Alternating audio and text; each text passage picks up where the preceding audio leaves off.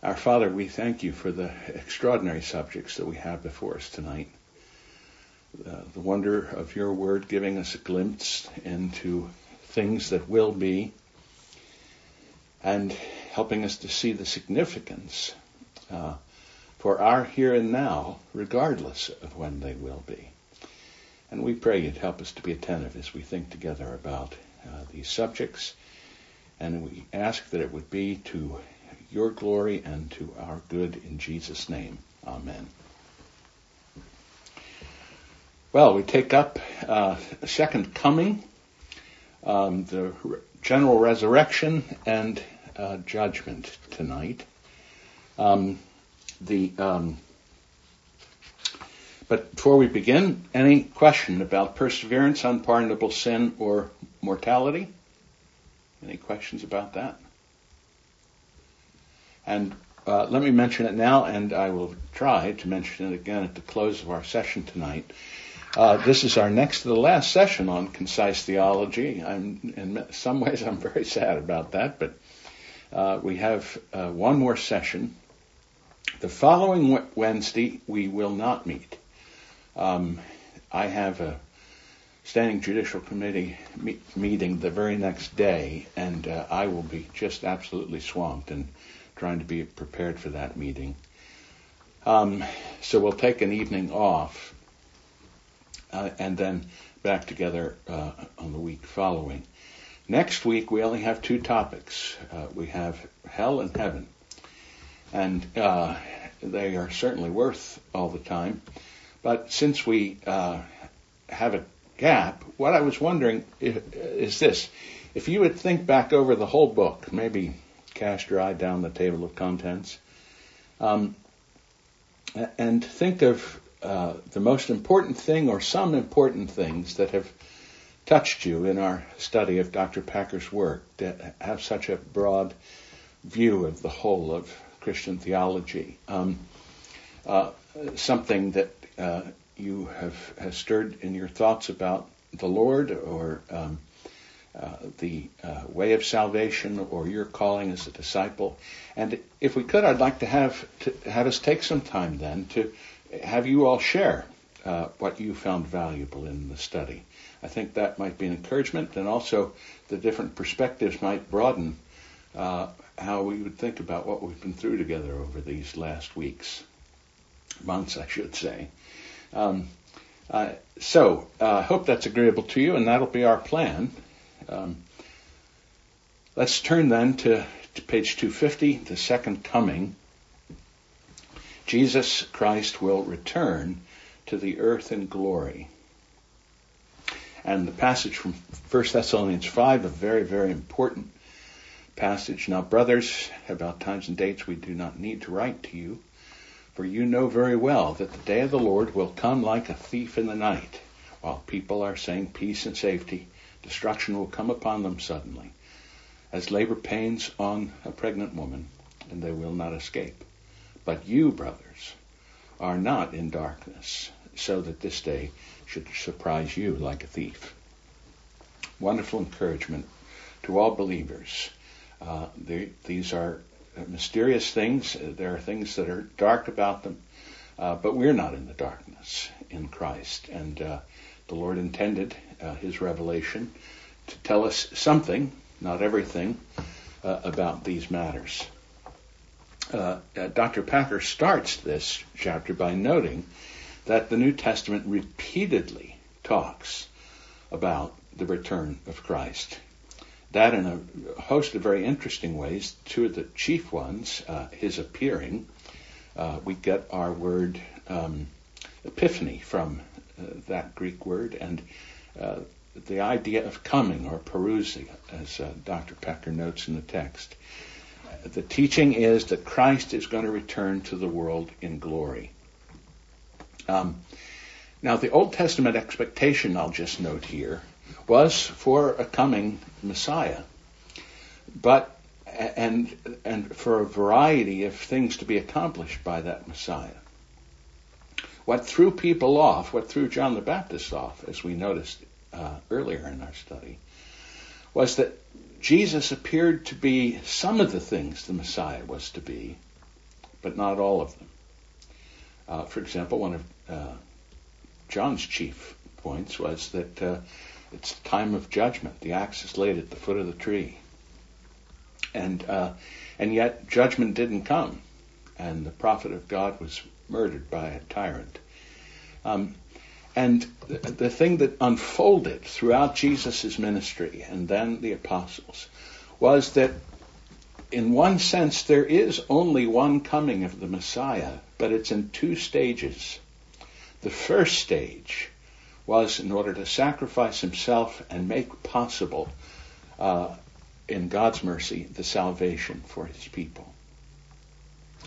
And that he would ascend in glory to rule over the age, to see to the accomplishment of that gathering and perfecting of his people. And then he would come again in glory as a mighty conquering champion of righteousness and justice, peace and truth. So that the first coming was the first stage of the coming of the Messiah. That stage is being carried on now as he reigns, but apart from us on high. And the second coming then is, as it were, the consummation of the comings of Christ. And Dr. Packer notes 4 points about it: that it will be personal, physical, visible, and triumphant. Personal, that is, not just the Spirit of Christ dwelling with us now, but Jesus, the God-man, in his human nature. Physical, it won't be an appearance, a mere appearance, but he'll be bodily with his people. And thus, instead of walking by faith from that point on, we will be walking by sight. And it will be a demonstration of the extraordinary triumph of Jesus in this age-long project, the gathering and perfecting his elect. When he comes, he will, Dr. Packer points out, bring an end to history, the history of this age. He will raise the dead, and he'll be the judge of the world, bringing his people into their final glory. And not only their glory, but a place for them to live gloriously, what Dr. Packer calls a reconstructed universe. This is the last phase, says Dr. Packer, in the final triumph of his mediatorial kingdom. Now remember, we've distinguished already between Christ as king, as a part of the Trinity, over all things with respect to creation. We might call that his creation rule.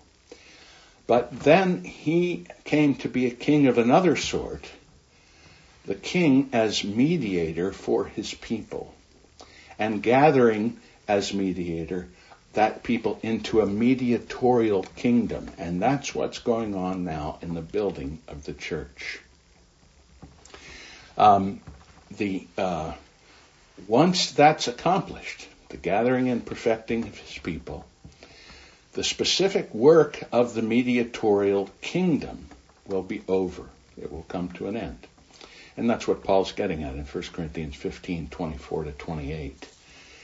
Jesus, as it were, hands over that mediatorial kingdom, subjecting himself to the Father, signifying that the plan of bringing to the elect to heaven through the risen Son had been carried through.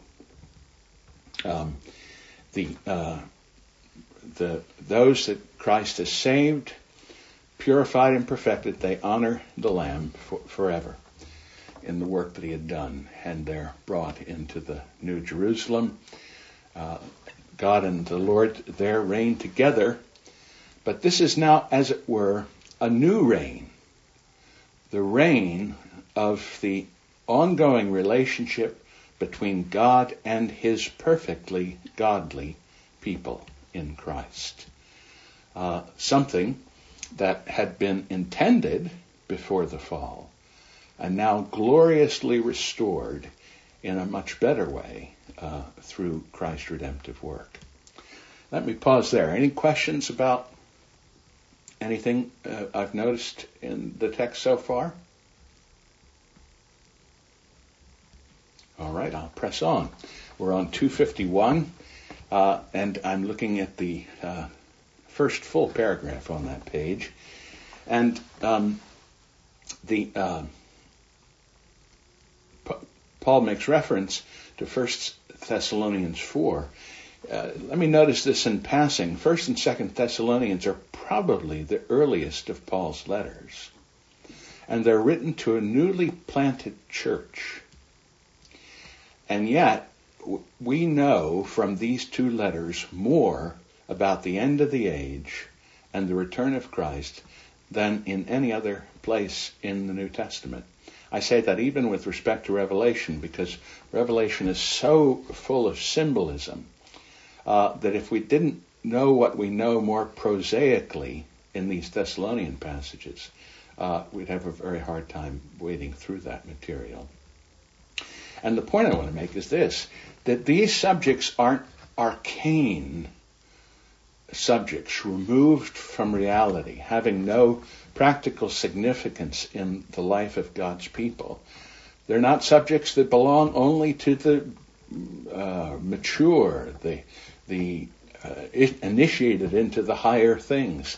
These are things that a newly planted church in a pagan world needed to know in order to bear witness to Christ, the nature of the age they lived in, and to be a part of spreading that kingdom.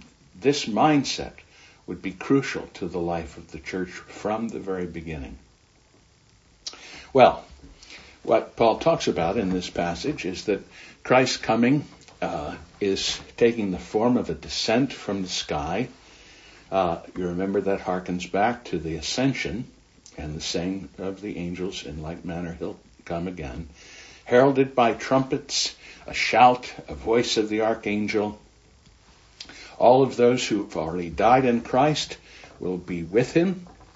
And all the Christians that are alive at that time will be raptured. Here Dr. Packer is toying with this a little bit, using a term that for most of its meaning in Christian theology doesn't agree with it, but I think he's being puckish here to use the term. It's actually a biblical term, but it's become the term of one party that, as he notes, and that party says that the rapture is Christians being taken out of the world only for a period of time before Christ then comes a third time, a second coming. And this you would have known about from the movement called dispensationalism, or at least part of it, and the wildly popular Left Behind series, both novels and film. But in any case, Dr. Packer says we shouldn't pay any attention to that. But this glorious thing is just what Paul has in mind, and these that are brought up to be with him then become a triumphant escort to Christ returning. Now, in this language and in all eschatological language, let me say in passing that it's best not to try and understand these terms in a literal sense. In many eschatological passages, the terms are distinctly combined as contradictory in order to shock and bring home a symbolical point. So, for example, a lake of fire, an utter impossibility with respect to the world as we know it, but it's an image because of its shocking character that gets our attention. And eschatological language is of that character. It's not inviting you to suppose a state of affairs where water can burn. But it's inviting you to suppose that something that's absolutely essential to life in every way for us suddenly becomes a source of death. That's the terrible judgment. And so too, and the point is, symbolism doesn't mean something that's not real. What's being symbolized is a reality, but it's a reality that is communicated to us in figurative language, because the reality that's being talked about is really beyond description. It's something so far out of our experience. And thus, the best students of biblical eschatology urge that we exercise caution, that the vivid symbolism of eschatological language be kept in mind, and to avoid over-interpretation of apocalyptic details. Well, and Dr. Packer helps us to see that here, the significance, the trumpet. I don't think we should necessarily suppose that there's going to be some gigantic trumpet in the sky, but what does the trumpet do in the Scripture? It calls attention. It demands attention. It calls the troops to battle and so on. Clouds in the Old Testament signify God's active presence in the midst of his people. And so what he describes, Dr. Packer says at the top of 252, is beyond our power to imagine. But we should absolutely take it as his word that this is how it shall be. Let me pause there with that question about eschatological language. Jen, I see your hand is up. I have a few thoughts. I'll go backwards. So the lake of fire, it is very difficult to imagine all of these things, and it is a good caution not to try to think of them as completely literal, but just when you said that, I mean, Christ did walk on water. No one would have ever imagined that he could have been able to do that. I mean, the miracles are supernatural, and him coming back is supernatural. And so, I mean, if I could, the point of him walking on water, as you say, is supernatural. It's a miracle. It's showing that he rules over the created order. They appear in the midst of historical narratives. Apocalyptic language is not a historical narrative.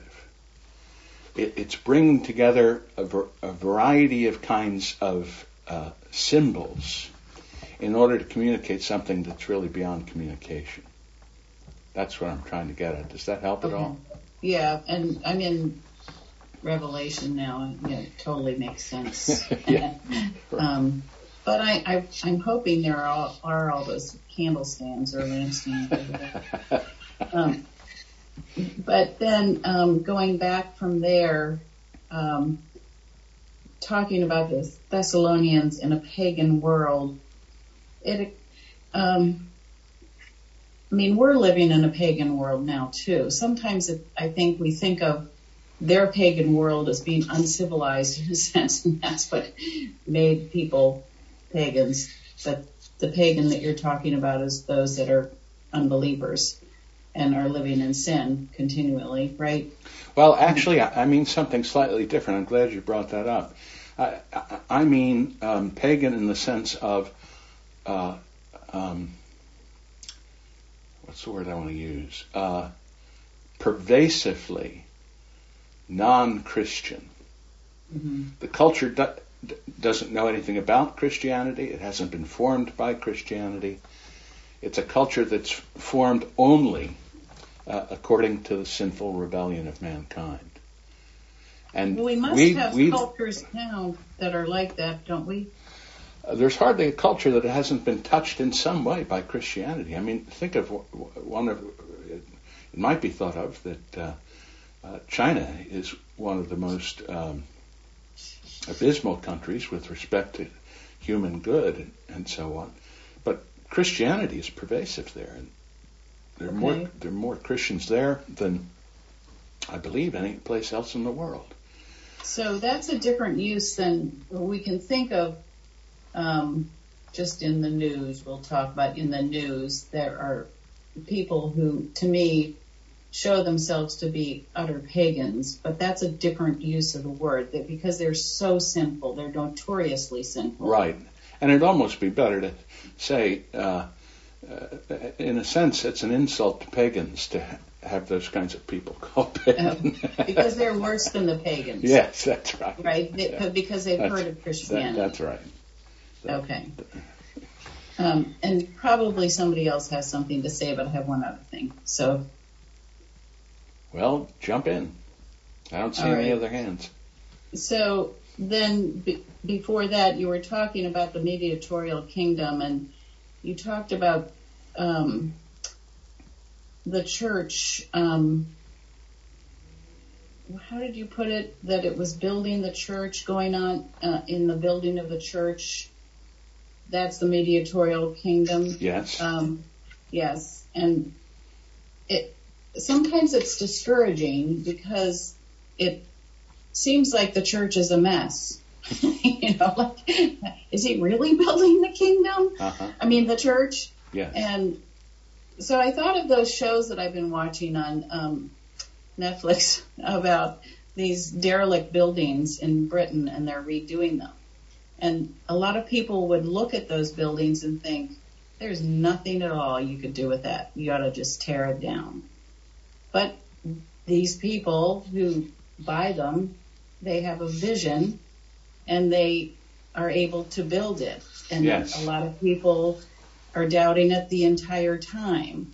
Yes. But then there's a beautiful product at the end. And it seems like a good analogy. Oh, yeah, it's great. It reminds me of Dr. Alexander's illustration. He said he had gone to visit a great cathedral that was under reconstruction, and so it was entirely covered by scaffolding. And it just looked like chaos. And he said, and all kinds of movement, but it looked like chaotic movement and things going on. He said, but at the end of the day, when that scaffolding is taken down, there's going to be a magnificent cathedral there.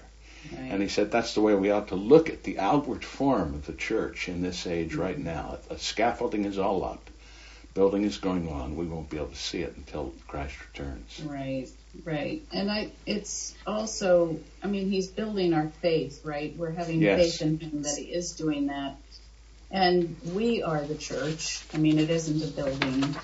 And that we have to remember that when we don't feel like we're actually growing in grace and faith. Yeah. Right? Yeah. All right. Great. Thank you, Jen. Bonnie.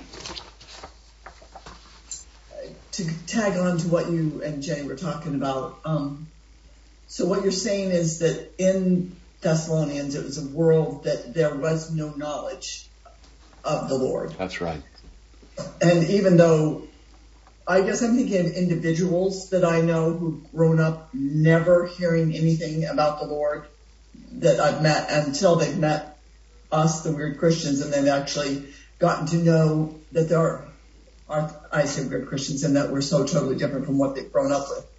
But, and yet the culture that they grew up in still did have yes, that's right. This was them individually. So you're talking about the culture. That's right.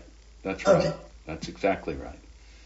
In fact, those folks know more about Christianity in their ignorance of it than pagans did at this time. At this time meaning the Thessalonian period. Their whole culture had been formed by the disobedience of creation against God and His anointed. All right, any other thoughts on that? Jen, your hand is still up. Are you wanting to get my attention or? Oh, well. So, where are we? We are on 252, and we're about to take up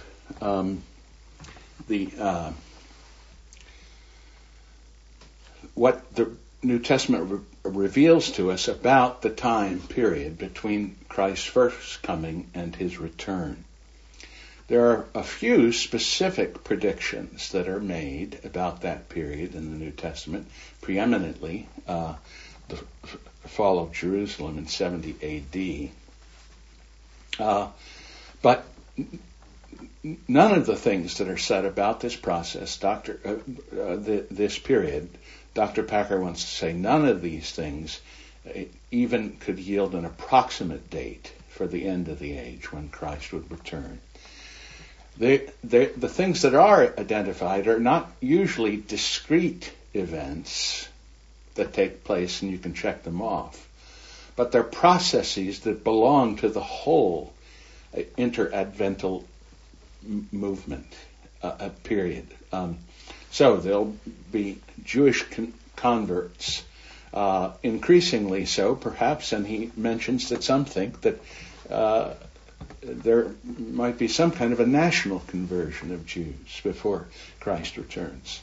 There'll be false prophets and antichrists, but in both of those cases, that goes on throughout the whole of the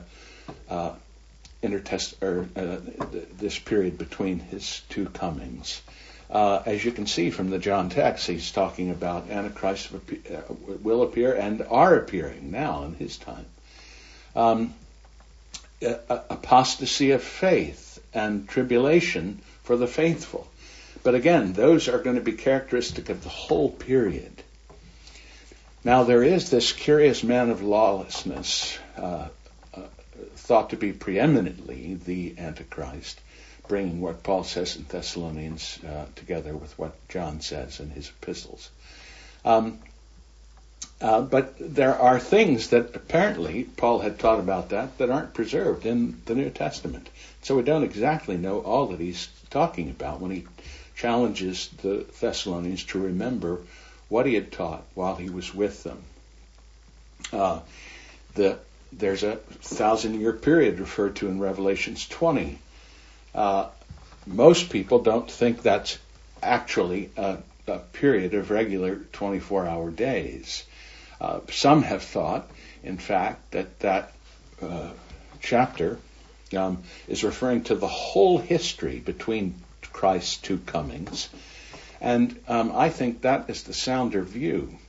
But there does seem to be some kind of climactic last power struggle.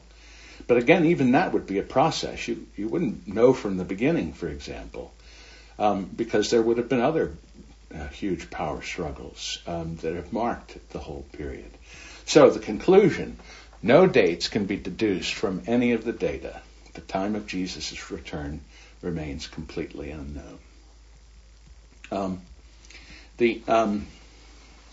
And he goes on to say the return of Christ will have the same significance for Christians who are alive at the time as it does as Christians who die before it happens. In other words, it'll be exactly the same experience. If I die, I'm with the Lord, and I'll be transformed. And if someone is alive at that day, they'll be with the Lord and be transformed perfectly. It will be the end of life in this world, Dr. Packer puts it, and the start of life in the world to come. And Christ teaches about this again and again in order that people would be awakened and aware that anyone who finds themselves unprepared is in a terrible state. There needs to be a sense of anticipation. And so the things about the return of Jesus ought to be on our minds regularly because it encourages us, understood rightly, in our current Christian service now, even if the second coming is 2 more millennia away from today. You can see this in the one text. 1 Corinthians 15 is one of the most wonderful discussions of the resurrection and the return of Christ. And Paul concludes that by saying, "Therefore, my beloved brothers, be steadfast, immovable, always abounding in the work of the Lord, knowing that in the Lord your labor is not in vain." In other words, all that he's talked about in that chapter about the death and resurrection and all of that, he thinks is absolutely crucial to being steadfast, immovable, faithful to the Lord in labor, and not hopeless, but rather hopeful that real good will come out of it. That's the connection between present Christian's experience and eschatology. The same point is made in 2 Peter 3:11. Peter has just rehearsed again the events of the end of the age, and he says, concluding, since all these things are thus to be dissolved, what sort of people ought you to be in lives of holiness and godliness? In other words, it's knowing about these things that informs and energizes our present faithfulness to Christ. We could put it this way, that Christian ethics have Christian eschatology as their framework. There's a profound connection between rightly understanding the things that are to come and knowing how to live well in this world right now. And Dr. Packer puts it beautifully. This teaches us to live, as it were, on call, ready to go and to meet Christ at any time. And of course, we have to say, it's not just with respect to the second coming. We should live, as it were, on call, remembering that we might be called home at any moment to the Lord through death. So that the second coming might effectively be for us in an hour. We ought to live in light of that kind of reality. Overall, the point about this age and the age to come. This age had a supernatural beginning. God created heavens and the earth with a word. And it will have a supernatural end. That is, the world's not just going to peter out. Christ is going to come and end that age by his final defeat of death and evil, and his final establishment of his kingdom in purity. It's going to have a supernatural end. And the fact is, we, among people who are utterly anti-supernatural, we have to testify this, and it's going to bring trouble. 2 Peter 2:3 and 4 reminds the believers, know this first of all, that scoffers are going to come. Scoffing, following their own sinful desires. And they're going to say, where is this promise of his coming? Ever since the fathers fell asleep, all things are continuing as they were from the beginning of creation. They're going to mock this idea that we are to live with as a present self-consciousness in order to live well in this world. People are going to mock that like we're nutty. And the saddest irony about that mocking is this. They're saying, where is that coming? Everything is always remaining the same. And the answer is, verse 9, the Lord is not slow to fulfill his promise, as some count slowness, but is patient toward you, not wishing that any should perish, but that all should reach repentance.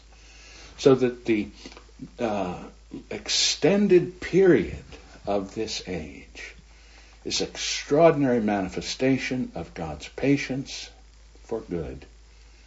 But for any person who foolishly does not take advantage of that patience and doesn't come to believe and find a way in believing to be ready for that day, it is catastrophic. Well, all right, the second coming. Much, much more could be said, but those are the essential points I think that Dr. Packer has beautifully set before us. Does anybody have a question or comment on the second coming? Dave, could I just real quickly, it reminds me of the very sad account of Harold Camping and the teaching by that radio preacher, whatever, that was 20 years ago, and how how terribly sadly mistaken and he was, and he misled so many. Yeah. Yeah. But I also just have to give a shout out to your sermons on 1st and 2nd Thessalonians from several years ago on these topics are some of the most practical, helpful reminders and teachings on these remarkably, complicated subjects. So I just reminded of that during this evening. Well, thank you, Paul. And I will say that was some of the most challenging preaching I ever did in terms of my own preparation. But they are great topics. I was looking forward to a giant trumpet in the sky, though, so I'm kind of bummed. Well, you and Jenny will have her candlesticks. You can have your trumpet. Maybe that'll be the deal. It'll be like one of those Salvador Dali paintings where everybody has different things that are floating around the sky. Dave. Yeah. To bring us back to reality. This is a good caution. I mean, I'm glad Paul just brought up here of camping. And it seems like it goes in cycles. But, I mean, lately I've heard of people who, as Christians, think they're prophets and they're prophesying things that didn't come to pass, and they're all disappointed. So they're re-prophesying, changing the dates, and how tragic. Right. And this is a caution that would help us not get tangled up in things like that. Yes, that's certainly true. All right. Anything else? 254, general resurrection. The dead in Christ will rise in glory. This is a wonderful chapter, a wonderful subject. Remember, we've argued that Jesus is the beginning of the resurrection. He's the first to be raised from the dead, but he's the first fruits, and the completion, as it were, of his resurrection is going to be when he returns to resurrect his people and the world, to join him in resurrection glory, to join him in resurrection life. Dr. Packer notes that there is a general resurrection, the whole human race, but those who have died without faith or remained without faith, they're being raised to a sentence of judgment. But Christians alive at his coming will instantly be transformed and experience the transformation that those who have already died have undertaken. And those who had died are going to experience a glorious re-embodiment which will take place simultaneously for those who are alive. So that resurrection will be complete. Now, the New Testament teaches that there's a continuity between the mortal and the immortal body, as there was in Jesus' case and in other instances. Paul uses the image of a seed and the plant that grows out of it. And the seed is remarkably different in some ways than the plant that follows. But nevertheless, there is some kind of continuity. Now, this notion of the same body, that is the idea of continuity between the mortal and the immortal body, is a very mysterious one, and you have to have a great care not to overanalyze the idea. There are some who suppose that this must mean that every atom that's in my body right now will somehow be restored from wherever it is in the whole universe at the time of the second coming and reconstitute the body. Now, there are so many absurdities that flow from that idea that it'll make your head explode if you try and follow the idea out. And the fact is, you may know that virtually your whole body every 7 to 10 years has completely, all of your cells have been replaced. There's only 2 or 3 parts of you that has any real permanence. So that whatever we mean by bodily continuity, we don't even know what that amounts to through time in this world, let alone with the body we actually have now. And so obviously you're going to have a hard time understanding what continuity there might be, like a seed to a plant, between this body and the resurrection body. We know that their resurrection bodies are radically restored to God's original purpose. They're called spiritual bodies, not because they're not material, but because they're created and indwelt by the Spirit of God and sustained by His Spirit. They're perfectly adapted to spiritual life. And they'll be eternal, imperishable, and immortal, as this body that we have now is temporal, perishable, and mortal. Dr. Packer wants to go on and say that we will recognize one another, and that's an assertion. We don't know how that will come about. But we will be recognizable, and the point is that that's essential to the way Paul uses the resurrection of the body for the comfort of believers who have lost loved ones. So that the return of Christ is going to be a joyful reunion, not a reintroduction to strangers that we've never seen before. So if you look at 1 Thessalonians 4:13-18, it's worth rehearsing quickly. We don't want you to be uninformed, brothers, about those who are asleep, so that you may not grieve as others do who have no hope. That's the whole point of this teaching, is how do I help these beloved Thessalonians now who are grieving the death of their loved ones? For since we believe that Jesus died and rose again, even so, through Jesus, God will bring with him those who have fallen asleep. For this we declare to you by a word of the Lord, that we who are alive, who are left until the coming of the Lord, will not precede those who have fallen asleep. For the Lord himself will descend. This is the text we've already read. The dead in Christ will rise first. Then we who are alive, who are left, will be caught up together with them in the clouds to meet the Lord in the air, and thus we will always be with the Lord. Therefore, encourage one another with these words. These are intended for practical comfort in this life, to have some idea of what is ahead. To think about the resurrected body, we're invited to look to Jesus. Just as his body was perfectly adapted to his calling as Messiah, our glorified bodies will be perfectly adapted to the regenerated and perfected soul within. In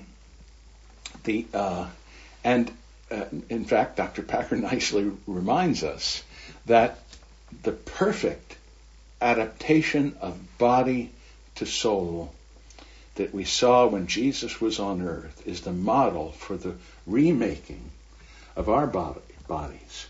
Philippians 3:20-21. Our citizenship is in heaven. From it we await a Savior, the Lord Jesus Christ, who will transform our lowly body to be like his glorious body by the power that enables him even to subject all things to himself. So, a tremendous hope. And Dr. Packer acknowledges on 256, right now we live with the experience that at best our bodies in this age are poor tools to live out the Christian life. And furthermore, in a very important observation, Dr. Packer notes that many of the weaknesses with which saints struggle, shyness, shortness of temper, lust, depression, coolness in relationships, and so on, are closely linked with our physical constitution, so that the problem isn't just spiritual, it's rooted in bodily weakness and bodily patterning, he says, in our behavior. Patterning. That is to say that the body has the capacity for habitual behavior. That capacity is a wonderful thing with respect to good. All the good that you want to do, it doesn't have to be self-consciously pursued all the time. You get in the habit of doing it.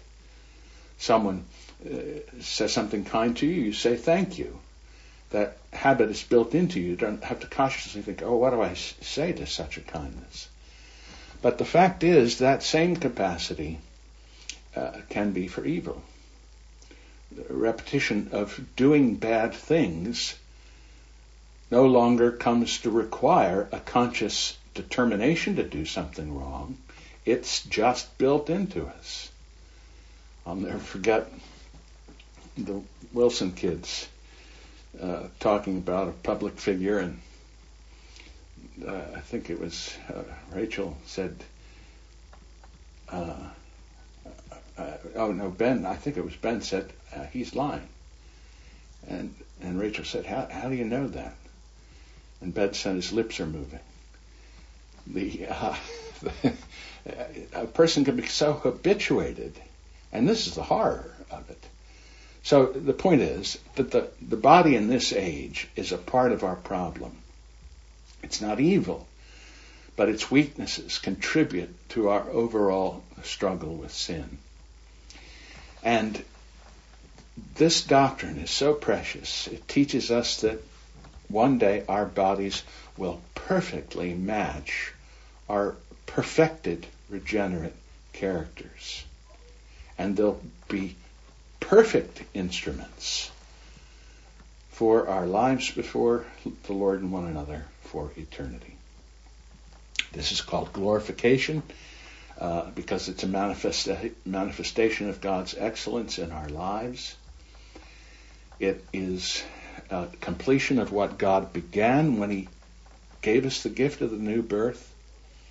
And it will be a perfect and permanent conformity to Christ. And he notes on 256 in the first full paragraph the perfect 7 perfections that belong to this glorification. We'll have perfect knowledge. We'll have the perfect enjoyment of being with the Father and the Son. Perfect worship and service integrated into the whole of who we are, heart and mind, body and soul. Perfect deliverance from all that is sinful, evil, weakening, frustrating.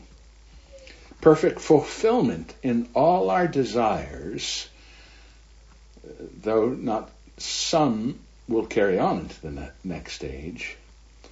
But not only a fulfillment of those desires, but nevertheless they will continue to grow. So you'll have a greater desire to be more wonderfully satisfied in a capacity that will be extraordinary. 6, the perfect completion of all that's good and valuable in this world's life, but was left incomplete because life ended and our desire outran our capacity. And then finally, endless personal growth in the encompassing of all of these perfect things. Beautiful statement, and certainly ought to wonderfully stir us to look forward to that day. Dr. Packer closes by noting the striking past tense, as he puts it, of Romans 8:30. Those whom he justified, he also glorified. Paul knew very well glorification was still future. But Paul knew even better that since that glorification was a part of God's work with the elect, it was just as certainly true as if it had already been done. The past tense, he says, is meant to tell us that it's absolutely impossible for glorification not to happen. That's the certainty of the Christian hope. Let me just comment a little bit more on the identity of the body, our body now and the resurrection body. I already mentioned the fact that the body itself replaces itself. The body you die with is only maybe your eye lenses, your teeth enamel, and parts of your brain. Well, the only thing that will have been with you since the beginning. So it certainly doesn't have to do with atoms, so we'd have no contact to do with our own body. Herman Bavinck thinks very deeply and wonderfully on this point. And he says that what we're talking about here is form or configuration or type. Each person in their body, it's specific. And it doesn't have to do with atoms, but rather it has to do, he calls the continuity having to do with the substratum of the body. The substratum of the natural body is going to be the substratum of the resurrection body. He says just what that is, we do not know and may never be able to know. But the point is this. In the case of the human body, there is something that keeps its identity in an ever-going process of change.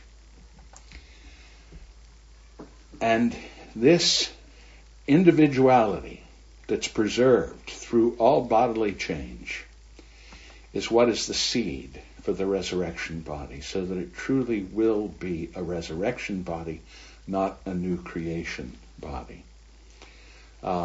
It'll be the arising of the body that was laid in the ground to return to dust, but its form will rise up from there. That substratum, it is and remains a material thing, but now no longer organized as perishable flesh and blood, but a glorified body. I think that may be a helpful way to think about it. Anyone a question, a comment on that point? All right, well, judgment seat then.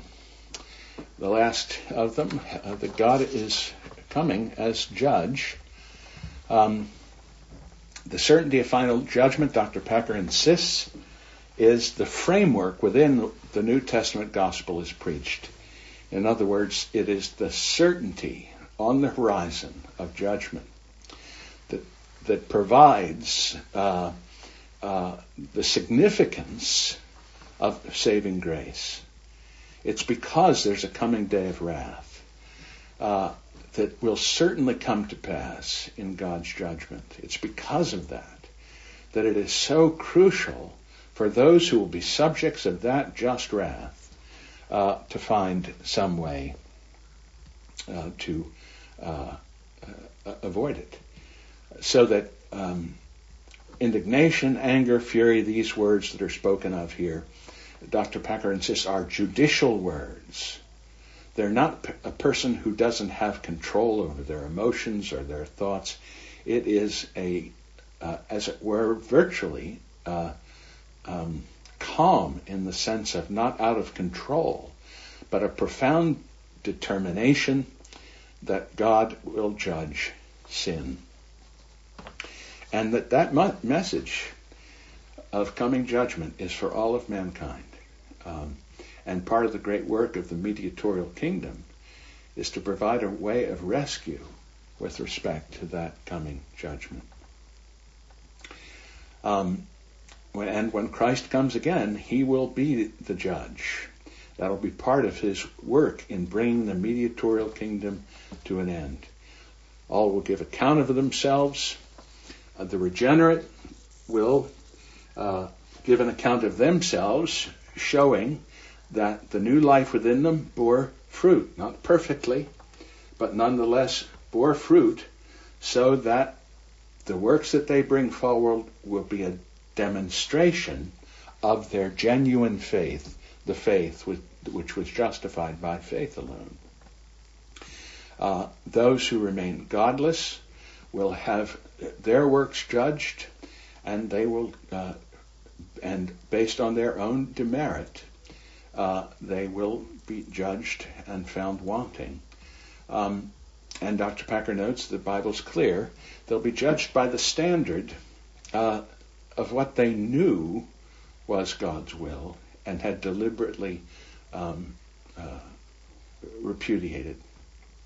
This will finally vindicate the perfect justice of God, which, because of his patience over many years, and thus the rampant evil in the world, some might have wanted to raise as an accusation against God. Look at the world. How is it that you could be just? This promised judgment is the final vindication, God's self-vindication, against the suspicion that he did not care about righteousness. The fallen angels will be judged on that day as well. And somehow, 1 Corinthians 6:3 teaches the saints will be involved in the process. We could speculate on it, but we're running out of time, so I won't. And in any case, Dr. Packer notes the Scripture does not reveal their precise role. But he concludes with this: knowledge of future judgment is always a summons to present repentance. Only the penitent will be prepared for judgment when it comes. And let me draw your attention in conclusion to the wonderful end of the Westminster Confession statement on the judgment of God in 33:3.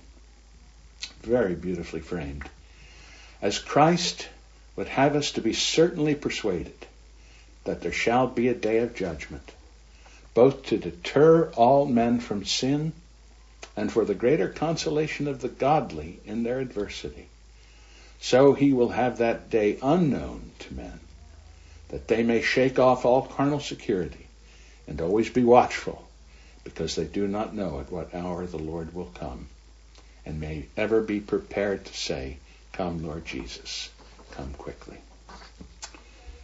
Well, there's our sections tonight. Any questions, comments, concerns that you have? Mike? Or Anne? Or Bonnie? Bonnie, let's go with you. Dave, it's Bill. Oh, Bill, sorry. It's just striking again,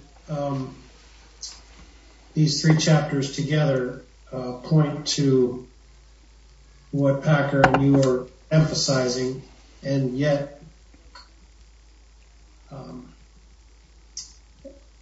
as you've warned, getting caught up in the symbology of the end times can distract from the real purpose of God's plan and purpose. Yes. And I think Paul, of course, in Thessalonians, he puts this practical foot stomp to it all, that this is for our encouragement and this is for our holiness. Yes. And we ought not get too awestruck or too scared even of reading Revelation, because it can cause us to lose sight of the whole point of it. Yes, absolutely, Bill.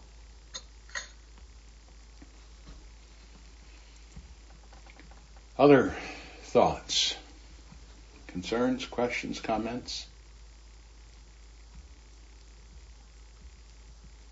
All right, let me repeat what I did at the beginning. We have one more Wednesday to go in Concise Theology. That's next Wednesday. I will wear black to be in mourning for that meeting. But we only have two sections, hell and heaven. And So I thought we may have a little extra time, and if we do, it would be lovely if each of you could think about some way this study has profited you. Perhaps the most important thing you thought you learned, or several things that were very helpful to you. Learned either about how to think about God, Father, Son, and Holy Spirit, or think about the plan of redemption, or to think about what it means for you to be a disciple in this context and have that work applied to your life, the different ways we've spoken about that, or the things in respect to the end. Maybe if you'd want to look over the whole table of contents and see if there was anything that especially stood out to you. I think that could be profitable to us, not just interesting, because each of us at a different place in life have different concerns, and by sharing something that seems important to you, you can help either awaken or refresh another in that idea. And so it seems like it might be a profitable thing to do. So I hope you'll think about it in the week intervening and come prepared to talk about the book as a whole and how it was a help to you. I have been neglecting the chat box. Are there things that... no.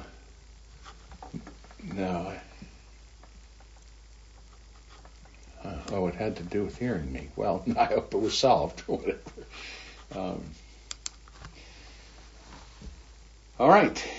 Any other comments? Well, thank you all again for participating. It's been a wonderful evening. Let me pray for us. Father, how wonderful to know that one day Christ will return and that we shall be with him. Not by any merit of our own, but because of his determination to hold on to those given to him by the Father and let no one snatch them from his hand. And that determination will be finally vindicated when he returns and finishes the work of our redemption. That our resurrected inner life would be perfected in his image, that our resurrected body would be perfected after the manner of his own resurrection body, and that the creation itself will be restored and refreshed, perfectly adapted to resurrection bodies, a restoration of all things. What a hope. We thank you for the idea of the general resurrection and all that's associated with that. And we thank you for the knowledge of judgment, and we pray that it would again not be mocked in our time, but taken seriously. It would be a restraint to those who would do evil. It would lead to the awakening of those who could become repentant, and it will lead to comfort for the godly facing the adversities of this life. We ask all of this in Jesus' name. Amen.